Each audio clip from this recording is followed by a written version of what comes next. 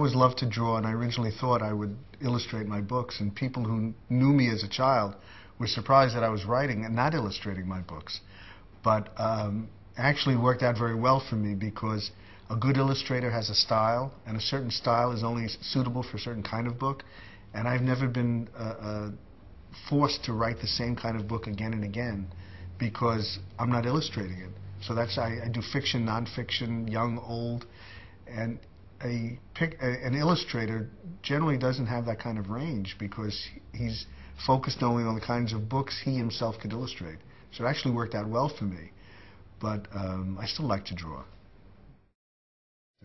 And if you came in my room, above the bulletin board, from the ceiling down to the bulletin board line, I had all these signs from Key Food. And kids would call my room the supermarket room, but that's math. And part of the do now when they came in sometimes would be, how much would 6 cans of peas cost? And the kid said, how would I know? I said, look at the signs. And they said, well, it's 3 for $1. And then I taught them how to figure out what 6 cans would cost. And they got the feeling that math and numbers were everywhere. And then there were other things I did. We had all kinds of different activities. I remember the children would say that every Wednesday there was some kind of a creative activity with math, such as I'd give them a sales sheet from one of the local department stores, and I would tell them to find out how many 3 pairs of gloves would cost. And I gave the description directly from that sales sheet. So the children had to actually read and match up the words to find out what 1 cost, and then figure out what 3 would cost. And it was amazing to me because the children would say, gee, great, we don't have to do math today. And they spent the whole period doing math, not realizing that that was math. And that was my chance really to help them with the basics: addition, subtraction, multiplication, and division. There's a new math book coming out this fall called You-Can, Toucan Math. And unlike other math riddle books, the solution is not simply the answer. These are math problems that are rhyming math problems, all based on birds. But the question is not simply how many. The question is, first, how do you find out how many? Which operation do you use? And then what's the answer? And what happens with a lot of children is they jump to the answer. And that's fine for that one problem, but that doesn't really teach you a method. It doesn't give you the way of going about solving the math problem. So I talk at the very beginning about when you use each operation. When do you add? When do you subtract? When do you multiply? When do you divide? And then for each problem, I ask the child, what do you do? And then what's your answer?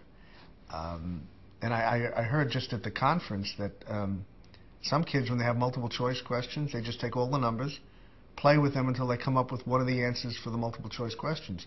Now that's a strategy for getting an answer to the problem, but it doesn't really teach you how to do the operation.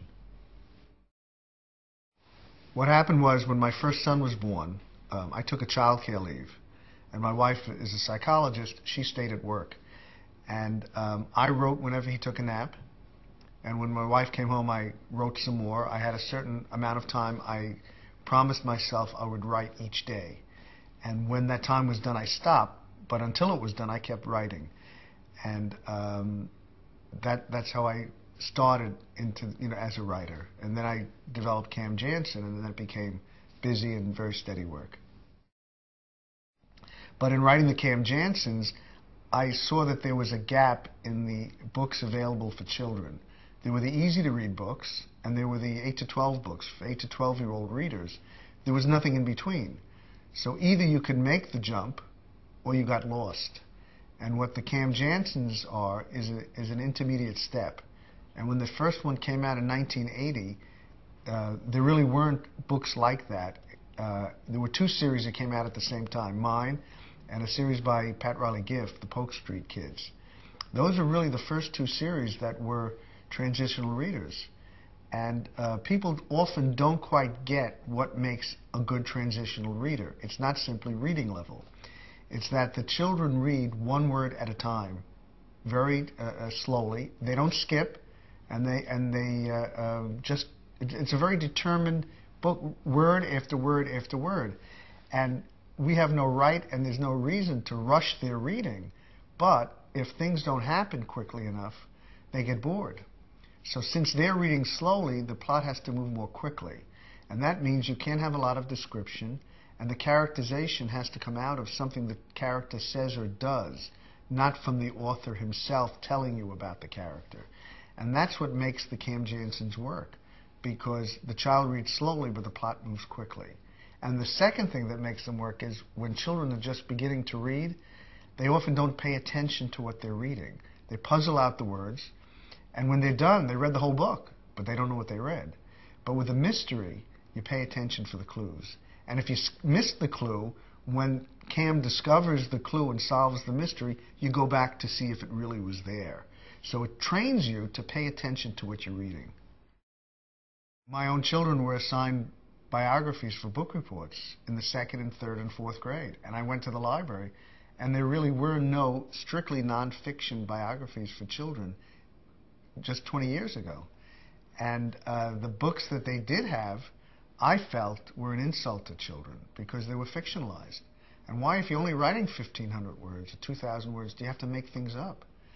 And I never, when I was a child, I would read these biographies, and I remember reading one after another, and finally going to my mother and asking her, how did the author know what George Washington's mother said to him? And she said, well, that part was probably made up. And when I heard that, I stopped reading them, because if they made up one part, how do I know what else they made up? And the biographies I do at Holiday House, the picture book biography series, strictly nonfiction. Nothing is made up. And I think it's an insult to a child to make up stuff if you're calling the book nonfiction. So in the 80s, that's when the picture book biographies first came out, and I've heard afterwards that the teachers were so delighted, and the librarians were delighted, that they had strictly nonfiction picture books biographies for children. I begin my book, B. Franklin Printer, with the time Benjamin Franklin went to see King Louis XVI of France. He was going to him to try to get support for the United States in the Revolution. He was told that when you go to the King of France, you can't go bareheaded. You have to wear a wig. So he had his head fitted for a wig. His head was measured, and then the wig maker came and put the wig on Franklin's head. Then he was pulling and tugging, and he couldn't get the wig to fit.